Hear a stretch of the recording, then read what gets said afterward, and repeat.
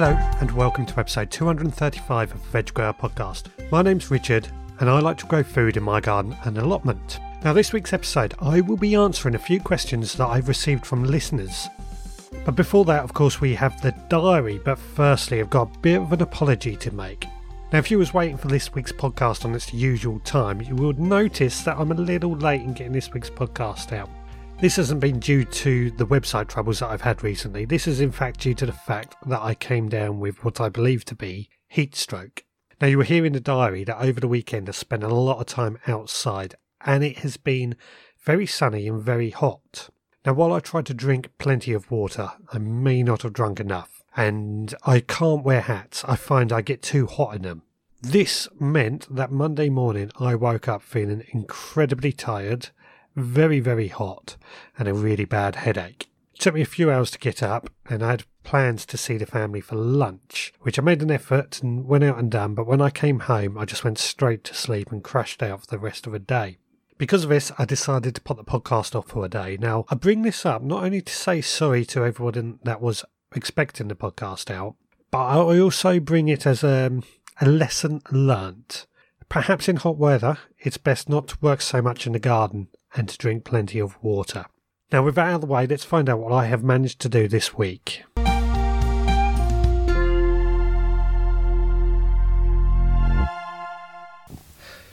Well, today is Friday the 24th of August 2019.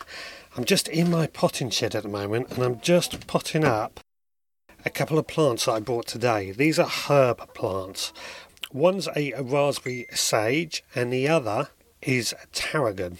Now I've brought these because I've got plans of making a little herb border on a project over the winter that you'll hear more about then. And I want to increase the type of herbs that I have. Now the raspberry sage is just a different type of sage that I thought would be quite nice, something a bit different, and it also looks pretty cool. It's got like a reddy tinge to it, so I'm kind of excited by it. It's a bit small at the moment, but we're going to grow it on and see how it gets. The tarragon, well, that's French tarragon, and it's a fairly obvious thing, but I'm actually taking a couple of cuttings of these on the hope that I can grow some more. So all I've done is a couple of the upright stalks. I've just cut those off, removed the lower leaves, and then dipped them into some organic rooting compound, and then I've put the bottom of those stalks into some seed sowing compost, well watered, and they'll live in the potting shed and hopefully they should then grow some roots and produce individual plants, which will be great because that will increase my stock of tarragon without spending any more money. And I'm going to be repeating this with a few other things. Rosemary, I find rosemary very easy to take cuttings from. Sage, possibly, might do some more of that, but I like different types of sage. But yeah, fairly, very easy to do, and I think it's really, really worth doing. It's another skill to learn. So that's what I've been up to this evening, and it's the start of a bank holiday weekend. I have been down the allotment several times during the week, but just doing weeding and watering. I haven't bothered recording anything for that because it's a little bit on the boring side. But never mind that for now. So that's it for today. Let's find out what I get up to over the rest of this weekend. Well, today is Saturday the 24th of August 2019. It's been a really hot day today and I've spent the day at home. We basically decided we were going to chop everything back. You will often hear me talk about chopping the ivy because that just grows like mad and it's almost a weekly job to keep on top of it. Well, I've been so busy as of lately that I haven't kept on top of it. I think it was probably about 6 weeks ago when we last cut it back and it's as if we hadn't bothered. So we spent quite a while chopping that back as well as a few other trees and what have you. All in the garden. Now this only really relates to the vegetable patch and I say this time and time again because of the fact it's creating compost material. And as I always say, all my compost material gets run through the lawnmower before going in the compost bins, and in fact today of all the prunings and everything we have filled up our compost bin. Now while tidying up I have realised I have kept hold of way too many plant pots and they need to be put into use or something. I've got just too many of the damn things. I hate throwing anything out at the best of times, and plant pots, especially being plastic, are a bit of a bad thing to throw out at the moment, so I tend to hoard them, but I've got too many, so I've got to find homes for them. Now, I also spent a bit of time in the vegetable patch and with the chickens and the quail. I've actually put the two youngest quail, Mind Flayer and Demigorgon, into the cage with Eve. Adam, unfortunately, did die overnight. I believe he died from old age. He was coming up to that 2-year age, so certainly old enough that the quail was, well, too old. It was weird, about 5:30 this morning I could hear one of the quails making a noise, and I thought it was Bunny being lonely, but I think it was actually Eve calling out because she was lonely. Anyway, I've added Mind Flayer and Demigorgon into that same cage. They seem to be getting on very well. No fights between the three of them. I'll soon be adding Adam as well. And then hopefully we've only got one cage of quails and we can start mating them again.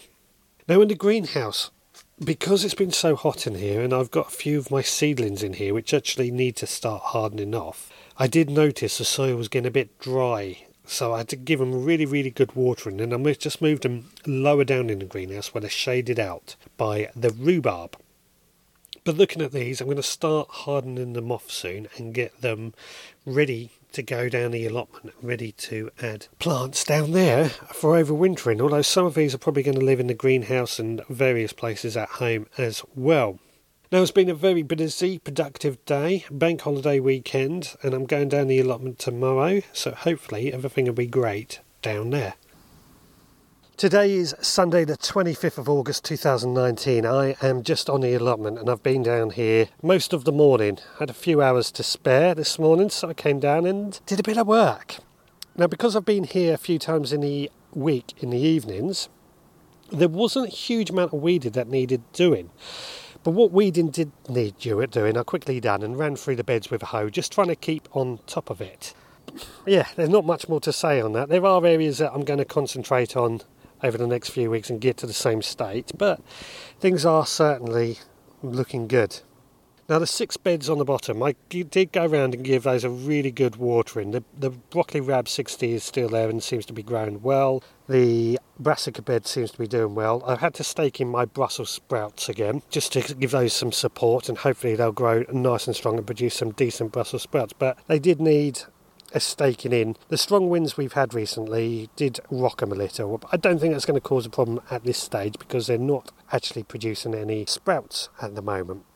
Next to that, the bed where I did grow garlic in this year, that was a bit empty, and it's going to be another brassica bed over the winter. Well, I've thrown in some spare kale plants that I had lying around waiting for somewhere to go. They have been in a pot for quite a while. I just couldn't bear myself to throw them out, and we'll see how they get on. They may do well, they may not, but we'll find out. They are not looking their best, to be honest, but at the end of the day, if they die, I can get more plants in there, so I'm not too worried. Then the sweetcorn bed. Now, this bed is falling apart, and I've had a good look at it, and I'm not quite sure what I'm going to do with it now. I did contemplate on rescuing it, but I don't think that's going to hold up. The pallet wood itself doesn't seem too bad, unless it's on the ground where it's going to rot faster, of course, but it's the posts more than anything that seem to have done the most damage. And I've got to think on a better way to build these beds that doesn't cost a lot of money. But I did give that another good weeding. The couch grass in there is pretty bad. Now, this was one of the first beds I've built, and when I built it, I filled it up with composted manure, and I have topped it up, but I didn't top it up last year. But over the years, all that composted manure has been sucked into the ground, so it looks like it's just gone back to the soil. That, I think, is a demonstration on how no-dig works, and also how the worms are actually pulling this stuff, the composted manure, down into the ground without much help from me. It also goes to show that it is worth topping up regularly. Now, apart from that, there's not much more to report. Oh, actually, no, there is something to report because I've just spotted it. Blight on the tomatoes. You may recall I run experiments to see how blight resistant tomatoes compare to non-blight resistance? Well, the two amateur tomato, and that's the variety amateur, they seem to have got blight, whereas all the rest, this is a Crimson Crush, Crimson Blush, Mountain Magic, and there's one more that its name escapes me at the moment. They have not got blight at all. So it goes to show. Now the amateur tomatoes I also have in a greenhouse, they haven't got blight either. So it just goes to show how nasty and horrible blight is, and how it's worth growing blight resistant varieties if you don't want to use chemicals or treatment. Not that there is now any chemicals or treatment for blight. So that's it for today. I've got to head home because I've got friends coming around for a barbecue later, and I'm going to cook up some of my lovely homegrown produce to eat on the barbecue.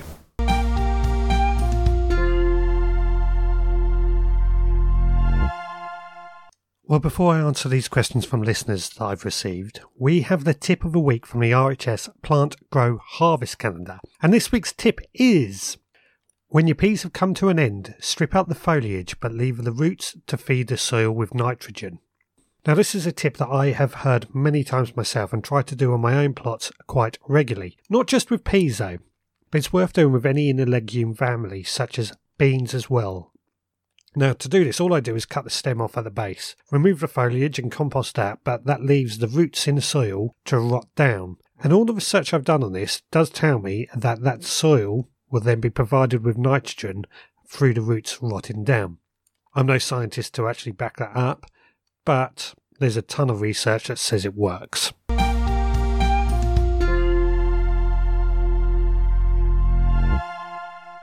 More and more of you lovely listeners are leaving comments on the blogs or emailing me and contacting me through social media, and every single one of these comments I really appreciate.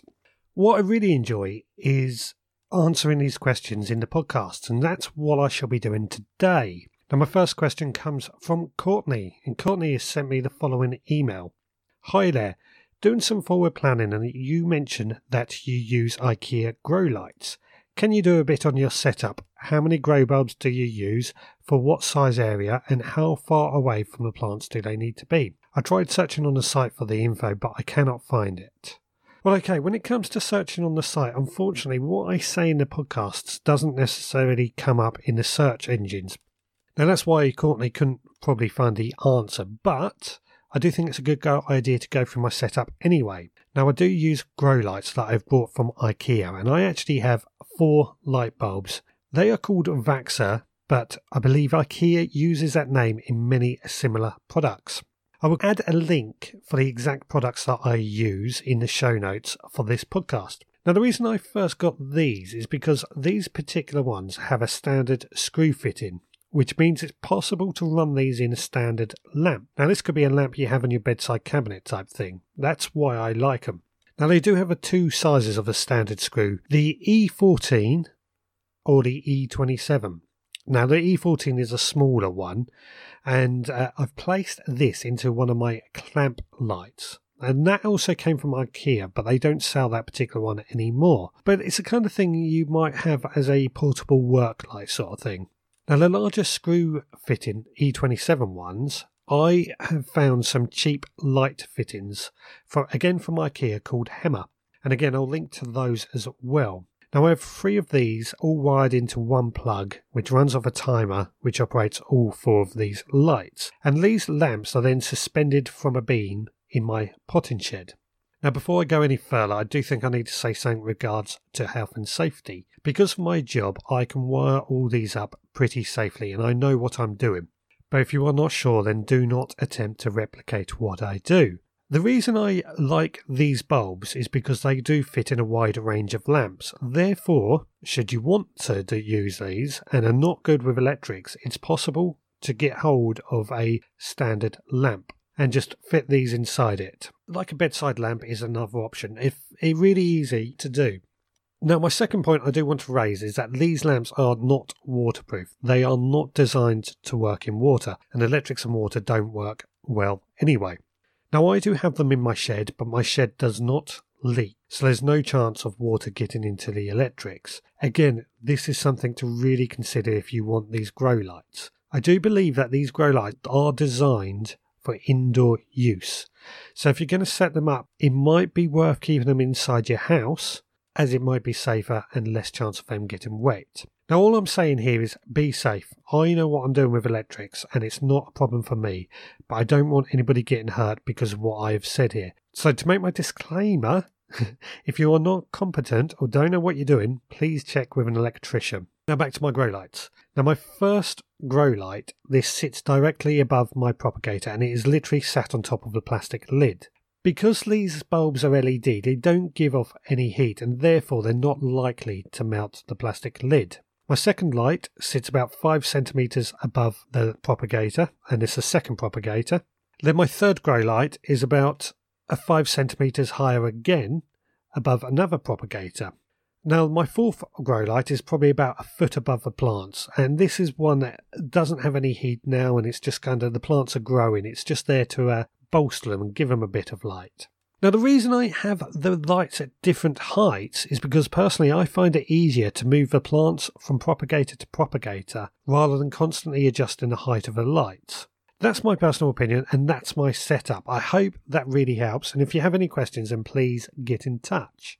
My next question comes from Warren and he wants to know where I get my tiger nut seeds from. Now I actually brought my seeds from Brighton's Seedy Sunday. A stall there happened to be selling them. Unfortunately, I can't find the exact same supplier online, but I have searched the internet and found that Dobbies sell them as part of the Rob Smith range. I've checked reviews and they seem pretty happy from this supplier, so I've got no qualms and no fear about recommending these to you. Again, I'll add the link in the blog post of that, should you want to get those. My third question comes from Nigel, and this is actually a very interesting question. Nigel for a number of years has grown butternut squash plants. He has tried from small plants bought at garden centres and also from growing from seeds. The plants flower, but they produce a squash, but not a butternut squash. Instead, he gets marrows. He wants to know what's going on here. Now, I found this very, very interesting, really. Nigel has tried different ways and different suppliers, which leads me to the assumption that it's something to do with either Nigel's garden or how Nigel is growing the plants. Personally, I suspect it's cross-pollination. So somewhere near Nigel there must be somebody who is growing marrows. And a bee or other pollinator is visiting the marrow plants in search of pollen, and then visiting the butternut squash plants, and then potting the pollen from the marrow into the butternut squash, and therefore creating a marrow. I think this would probably be more prevalent if Nigel plants are not producing male flowers. And it's very easy to see if male flowers are being produced, as if you look at the flower, when they're in flower, behind the flower, if it's a female, there will be a little bulbous, like an immature fruit, a small fruit. That is an indication that it's female. If it hasn't got that, then it's probably a male. And of course you need the male and female for pollination to occur. Now if this is what is happening, it is because the plants are getting too hot for long periods, or the plant is planted out too late in the season. Now, given how hot it has been this year, I think that is most likely this year. But as it's happened over several years, it might be particular to Nigel's garden that it gets too hot. I don't know. But if I think next year, if Nigel tries to identify if he's got male and female flowers, it might work. Now, other options that could be done as well is, I'm wondering, and I didn't ask Nigel this, is how many butternut squash plants is he growing? If it's just the one, it might be worth growing a couple more, in the hope that the more butternut squash flowers exist, the more chance of butternut squash actually appearing on the plants. Or you could self-pollinate, where Nigel could take a paintbrush and go between the flowers on his plants and act like a bee. Now, of course, this is really necessary between male and female flowers. And just simply take the paintbrush into the flower, move it around a bit, then move on to the next one. That paintbrush will pick up pollen as it goes, and that would pollinate other flowers. Now, that's my ideas. If anyone else has any ideas on what could be wrong, then please get in touch. Now, my final question comes from the Facebook group, and this listener is having trouble with his sweetcorns. And what's happening is his corns have actually outgrown the leafy coat. And that's the only way I can describe it, really. It's like the corn on the cob has just reached out of its leafy coat. I can't describe it any better. Now, this has actually been a tough one for me because I've never heard of this problem, and I've not found anybody else that has had this problem either. But after much thought, what I believe has happened is the corn has started to grow, and then all of a sudden we've had this sudden downpour of water, either through rain or watering. And that's caused the corn to swell and grow again. Now, for the listener, this has not been a huge problem for me. He was just interested in what the problem is, and that's the only thing I can come up with. But if anybody else, again, has any ideas, then please get in touch.